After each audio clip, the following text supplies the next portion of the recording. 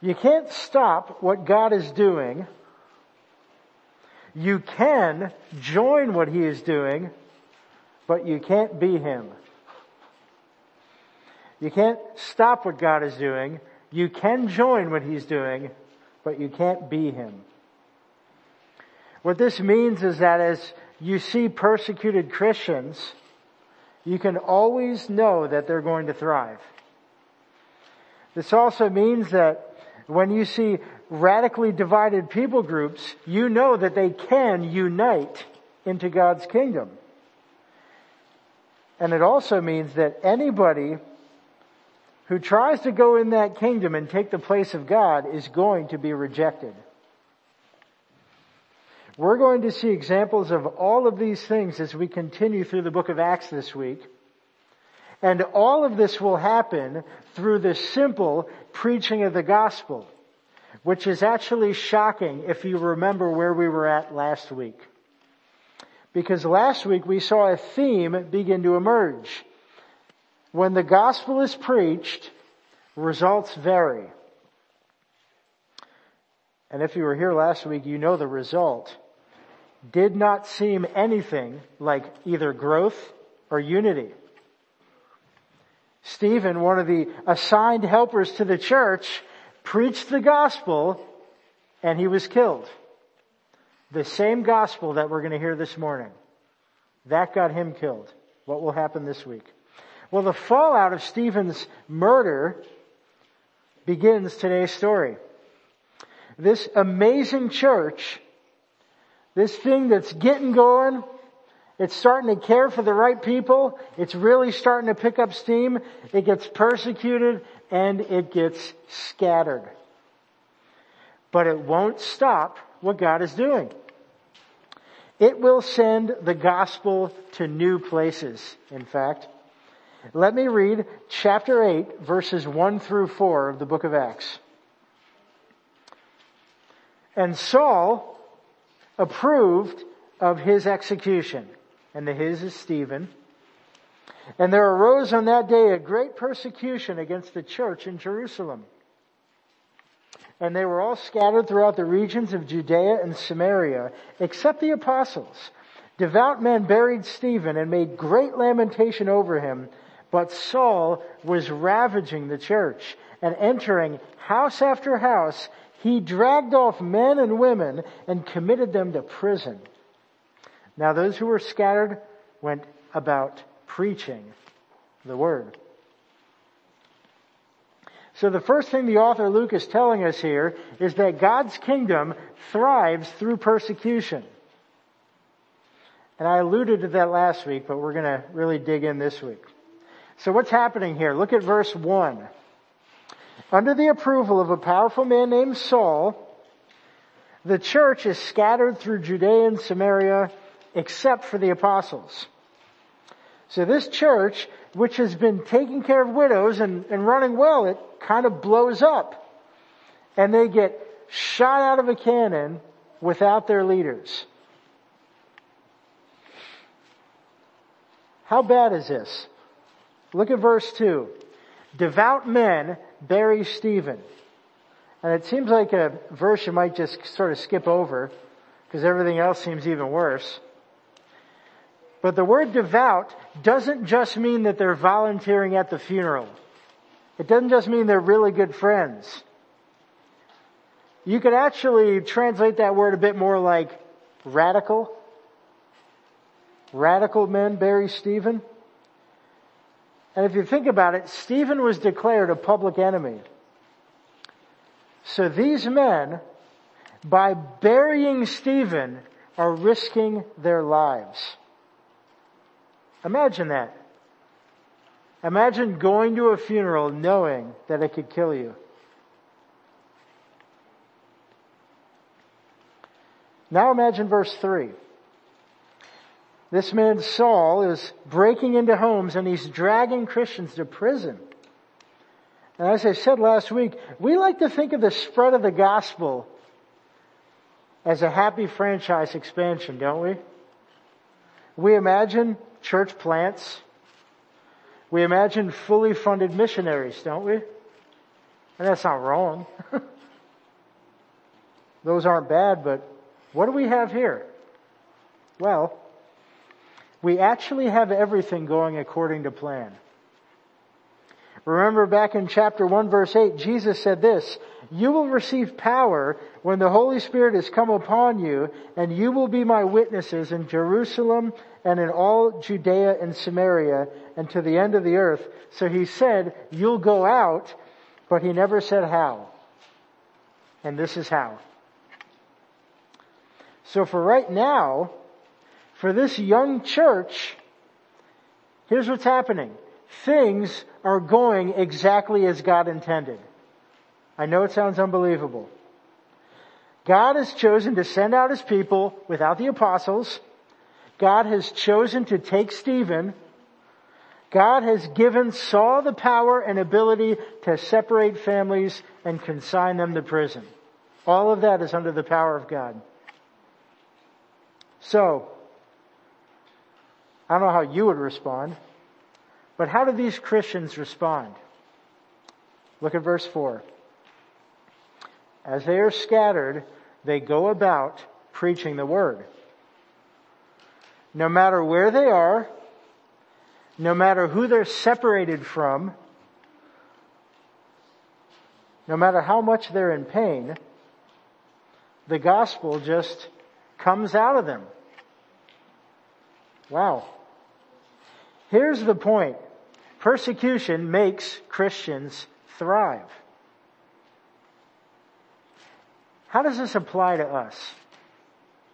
We maybe aren't familiar with persecution on this level. We may hear about it or read about it in magazines. We should see the opportunity in persecution.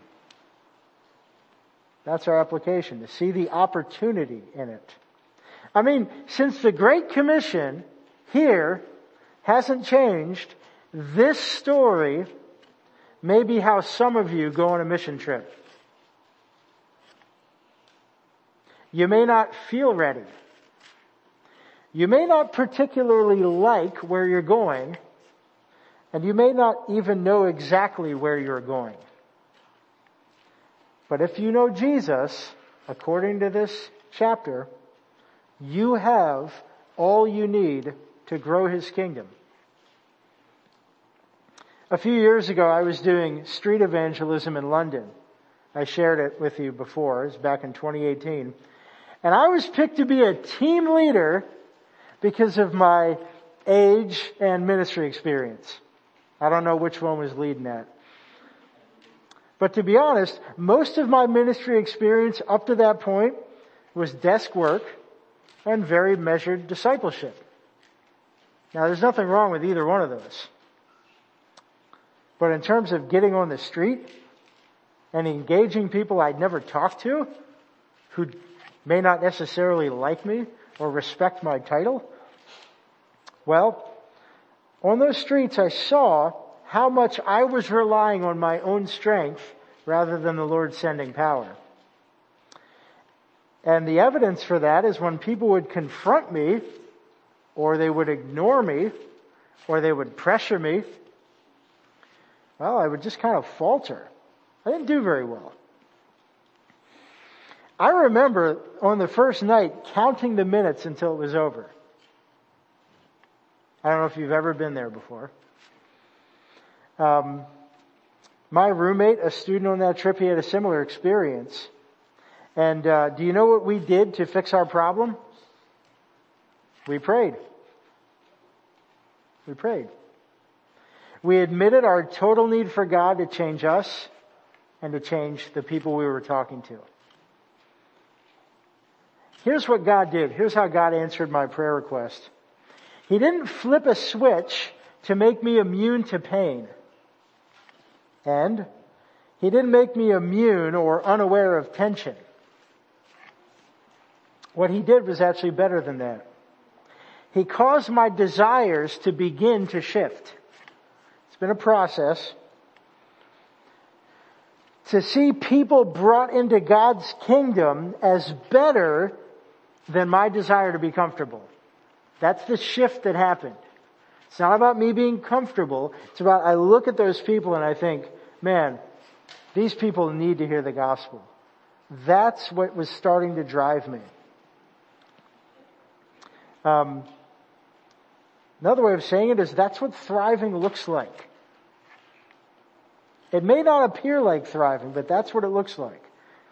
You see and feel the pain around you, still there, and you still lament, as these men did, but your motivation is God within you, and your mission becomes to grow His kingdom and not to guard your own kingdom, because His is better. That's how these people are thriving right here in these verses. That's why this part of Acts does not belong in the fiction section of your library. It's real. They know God Himself is directing them, and as we'll see as we continue, somehow this pain is actually going to result in the conversion of a whole city. And I might add, the last city they or we would have expected. So let me continue with chapter 8, verses 5 through 17. This is one of the men in the church. Philip went down to the city of Samaria and proclaimed to them the Christ. And the crowds with one accord paid attention to what was being said by Philip when they heard him and saw the signs that he did. For unclean spirits, crying out with a loud voice, came out of many who had them, and many who were paralyzed or lame were healed. So there was much joy in that city. But there was a man named Simon who had previously practiced magic in the city and amazed the people of Samaria, saying that he himself was somebody great. They all paid attention to him, from the least to the greatest, saying, "This man is the power of God that is called great." And they paid attention to him because for a long time he had amazed them with his magic. But when they believed, Philip, as he preached the good news about the kingdom of God in the name of Jesus Christ, they were baptized, both men and women. Even Simon himself believed. And after being baptized, he continued with Philip. And seeing signs and great miracles performed, he was amazed. Now when the apostles at Jerusalem heard that Samaria had received the word of God, they sent to them Peter and John, who came down and prayed for them that they might receive the Holy Spirit. For he had not yet fallen on any of them, but they had only been baptized in the name of the Lord Jesus. Then they laid their hands on them and they received the Holy Spirit. So the second thing Luke is telling us here is that the kingdom of God unites bitter enemies. So let me first introduce Philip, and then I'll give you a brief history of the Samaritans, and then we'll walk quickly through the story. And you might have, of course, heard a little bit about a guy named Simon. I'll get to him last. I'll just introduce him briefly at the end because he's going to be the focus of my third point. So first, who's Philip? Well, it seems he's another one of those 7 helpers that were chosen to serve the church in chapter 3, specifically in verse 6. So he would have likely worked with Stephen and was endorsed and commissioned to help the church in a similar way. It's pretty likely. Who are the Samaritans? Well, we have to do a little history here. About 1,000 years prior to this story, the kingdom of Israel split into 2 kingdoms in the book of 1 Kings chapter 12. The northern kingdom kept its name of Israel and included Samaria. To the south was a kingdom called Judah, and Jerusalem was there. 2 kings. Do you see the divide happening already? Even worse, when both kingdoms were conquered later, the Samaritans intermingled with other kingdoms, and they were seen by Jews as half-breeds. So they avoided one another. 1,000 years of cultural division. How could the Samaritans possibly enter the new kingdom? Well, Philip just walks in and preaches Christ. That's how it happens. No, really, look at verse 5. I just read verse 5. He just goes in and he preaches Christ. What is he, crazy? And I say that because of his connection to Stephen. Think about this in the context of what we just read last week. If his friend Stephen was just killed for preaching, what might the Samaritans do to him? We're going to those guys, and you think it's going to work?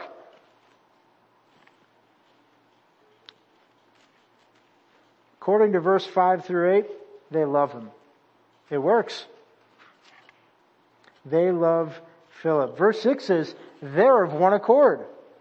This could very well mean the entire town. It could be hyperbole. But what we have here is a vast majority, if not all, of the entire city accepts Christ. They hear the gospel. Philip does signs and wonders first and healings, and the response in verse 8 is much joy. And in verse 12, they believe the good news about the kingdom of God and the name of Jesus, and they're baptized. It's not a magic show. It's explicit preaching of the gospel. And they believe it. And in verses 14 through 17, this brings the apostles from Jerusalem to lay hands and give them the Holy Spirit, and it's amazing. But ironically, since we're talking about division, let me pause there and address something that ironically has divided Christians. Why are there two baptisms? You ever hear that one? I was meeting with a guy about 10 years ago, and he told me if I hadn't had the baptism of the Holy Spirit, I wasn't a Christian. You guys ever hear that one? There are some more Pentecostal bents that's their conclusion, and they go to this verse. Because if you think about a water baptism and a Holy Spirit baptism, it might seem to imply that the water baptism is like the weak one. Right? Like when we put people in there, it doesn't really do a whole lot. I mean, that's what this seems to be saying, right? Well, let me first encourage you that in every other instance of Acts, both of these events, both of these baptisms happen at the same time. You kind of don't separate them. It's not like one matters and one doesn't. But this right here seems to be sort of a special event. And the special event, I think, is that what's happening here is a lot more than a really great story about unlikely conversion or cultural unity or two baptisms. It's such an important event that the apostles have to come down for it. What's actually happening here is a reunion of those two kingdoms we just talked about. Let me just pause and write this down in your notes. Ezekiel chapter 37, verses 21 and 22. We're doing a little bit of a mouthful here, so just hang with me. This is back in the Old Testament. Ezekiel chapter 37, verses 21 and 22 says this. God says this, behold, I will take the people of Israel from the nations among which they have gone, and I will gather them from all around, and I'll bring them to their own land. I will make them one nation in the land, on the mountains of Israel, and one shall be king over them all, and they shall no longer be two nations, and no longer divided into two kingdoms. That prophecy is Samaria. See, the apostles coming for this other baptism, it's not like a leveling up. It's not like, oh, now you're Christians. It's more of a seal of authenticity by the apostles of Jesus. God has finally united the two kingdoms. The same Holy Spirit in 1:8 that sends you out, that's bringing these two kingdoms together. It's not some magic show. This is God at work. Do you understand? It's official. The Samaritans have the same Holy Spirit now that sent people like Philip through much persecution on a rescue mission to the nations. So all of them, they can do that now. They're in. They are in the kingdom. Samaria shows us that anything is possible. So how does this apply? See the opportunity in divided people. See opportunity in divided people. Let me be specific, because even in the practice I was way too general. It's just easy to do that. I want you to think about the people that you never want to talk to again. Think about the people that you never want to talk to again. Or the people who seem beyond hope.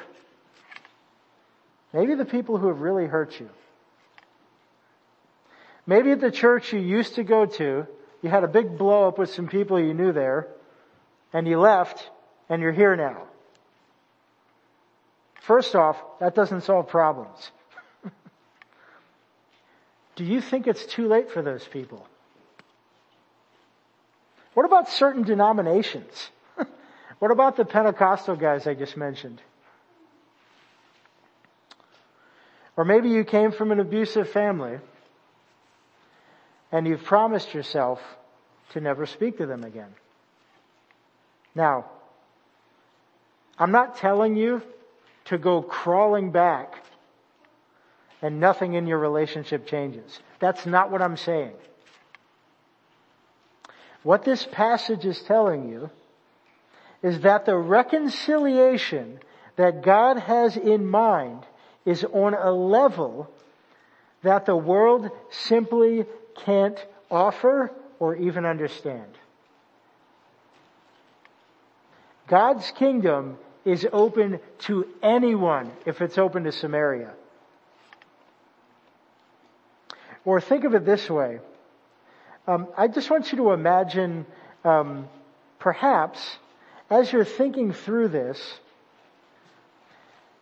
maybe it's that anyone can not only get in, but if God can bring the Samaritans back to His kingdom, what might He do with your family? Maybe think about it that way. Or your former friends. What might He do there? Or, if you have children who seem to have left the faith, what might He do there? It's not too late if God's the one doing the changing. And if God's the one uniting the kingdoms.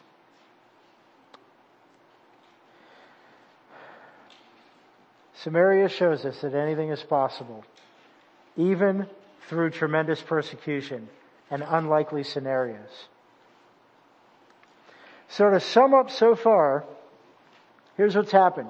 Persecuted Christians, in the face of 1,000 years of segregation and false worships, have united the Samaritans with God.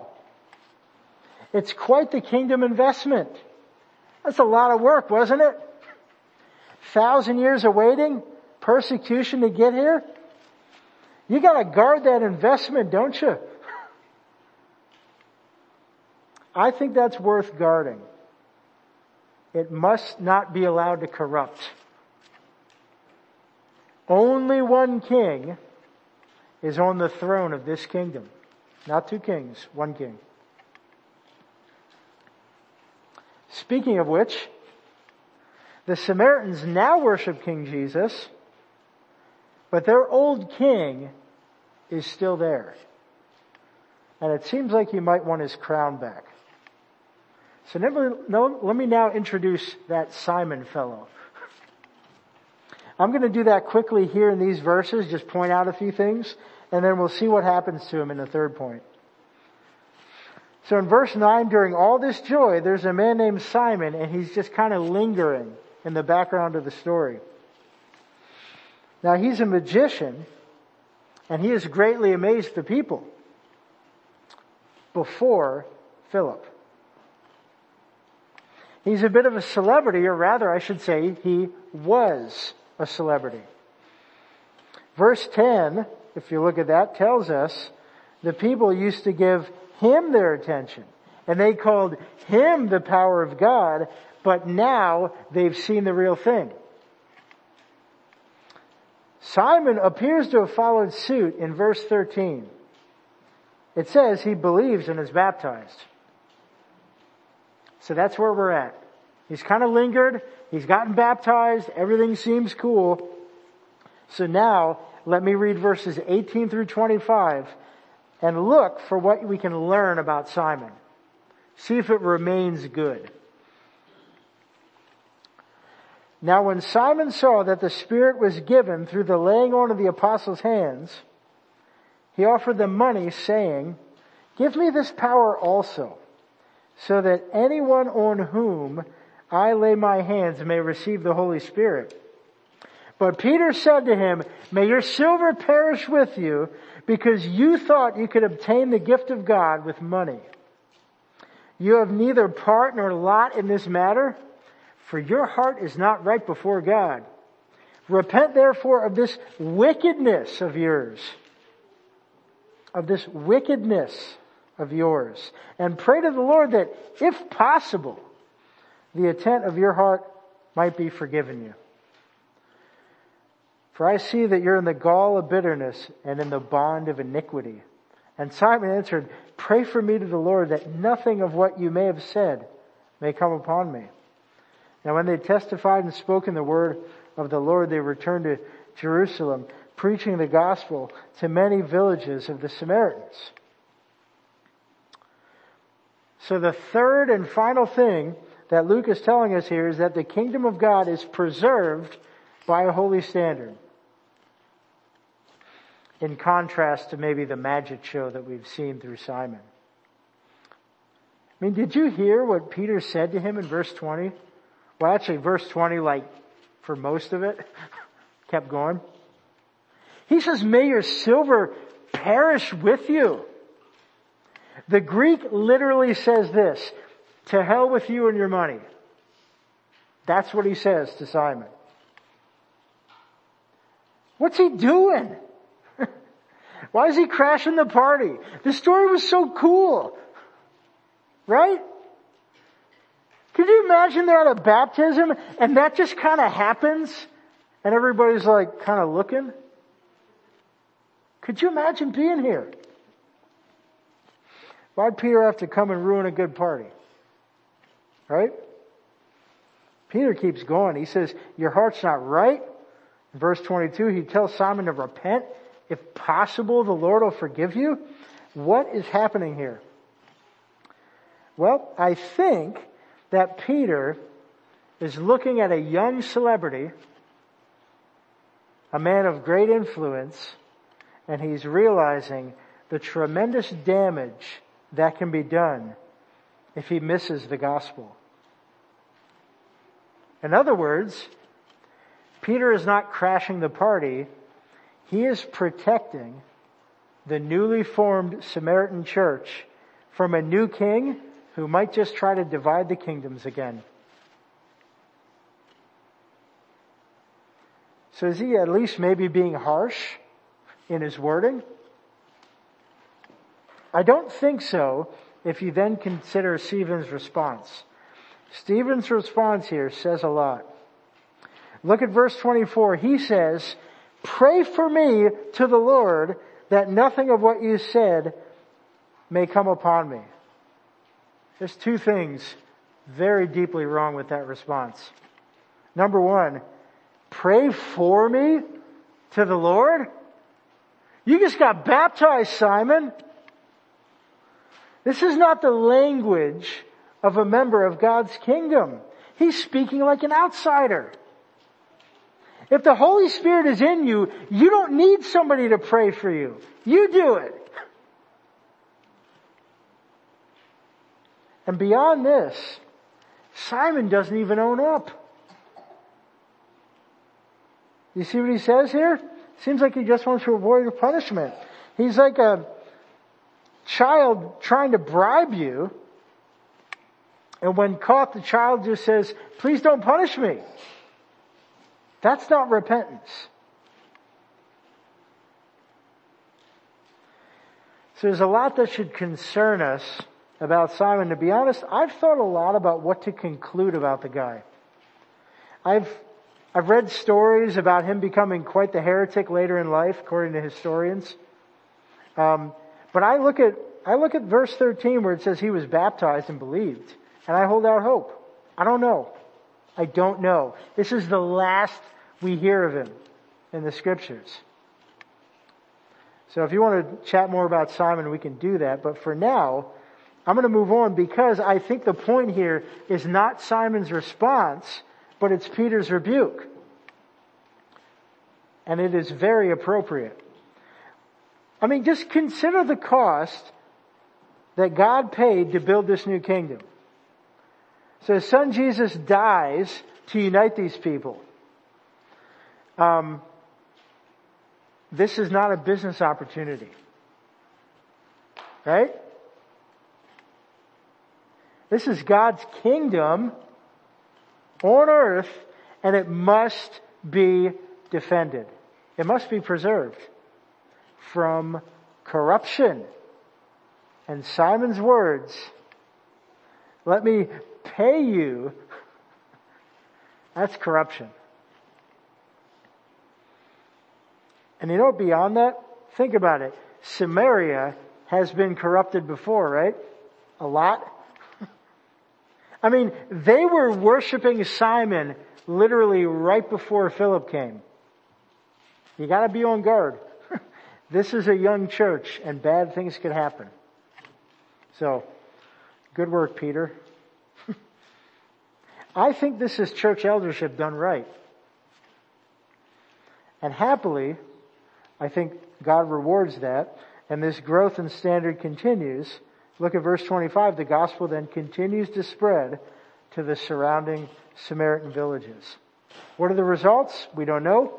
I'd like to think probably continued success. We'll see. So what would the original audience conclude about all of this? Well, I think they would see that the kingdom of God is a thriving, point 1, uniting, point 2, holy, point 3, rescue mission. So they're thriving, uniting, and holy. So it gets hit hard, but it grows. And it reaches across cultural lines that nobody else can with a message that nobody else has. And finally, it does not grow through celebrity or theatrics, but it grows through a holy standard, and it works hard to guard that standard. So how do we apply this last point? I think a good application is for us to see opportunity in a holy standard. Because I don't know about you, but when I get tired or life gets hard, it is easy to want theatrics rather than holiness. So here's a couple of ways you can not only help me, but just grow in this area. Suggestions. There's tons of applications here, but here's 3. Number 1, don't run from rebuke. Do not run from rebuke. Now, you don't have to get excited at the thought of hard conversations, like the ones Peter just had, but I want you to please see that they're good. They are meant to refine the Christian to have a deeper love for Christ. There was love in what Peter said to Simon. And so one way you can pursue this is, please, if you're considering membership, do that. Pursue it. Keep pursuing it. Run towards the church. Don't just kind of be off to the outside being a casual person. Pursue growth, which sometimes does involve conversations like this. A lot of times it doesn't. Sometimes it must. We want to help you thrive, is another way of putting that. Number 2, here's a good one. Hold leaders accountable. Hold leaders accountable. And the reason why I say that is because as a leader, I can attest to you that leadership is very difficult. There is so much internal and external pressures on the elders here, of which I'm one, to rely on things like celebrity and theatrics to fill seats, rather than simply pursue holiness. It is so easy to just want to be like, it's just too much. Too many issues. Too much trouble. It can be so tempting to do that. And that's actually why we actually have multiple elders, so that we can help each other be like, don't do that. Just keep going. Just press in. We love you guys. Just sharing with you. It's not as though it's a burden. It is a tremendous joy. But man, it's hard. And if you're ever in any leadership position, if you're a deacon here, or you're a parent, you know what I'm talking about. So easy to just let your kids just kind of check out and watch TV. But I think you know better, right? Actually, there's one way we're fighting the pressure, just practical, because we understand kind of how power dynamics work. Here's one way where we fight that pressure here at Grace Fellowship that you might not know about, especially if you're not a member. We actually have a policy, and it's on our members' website.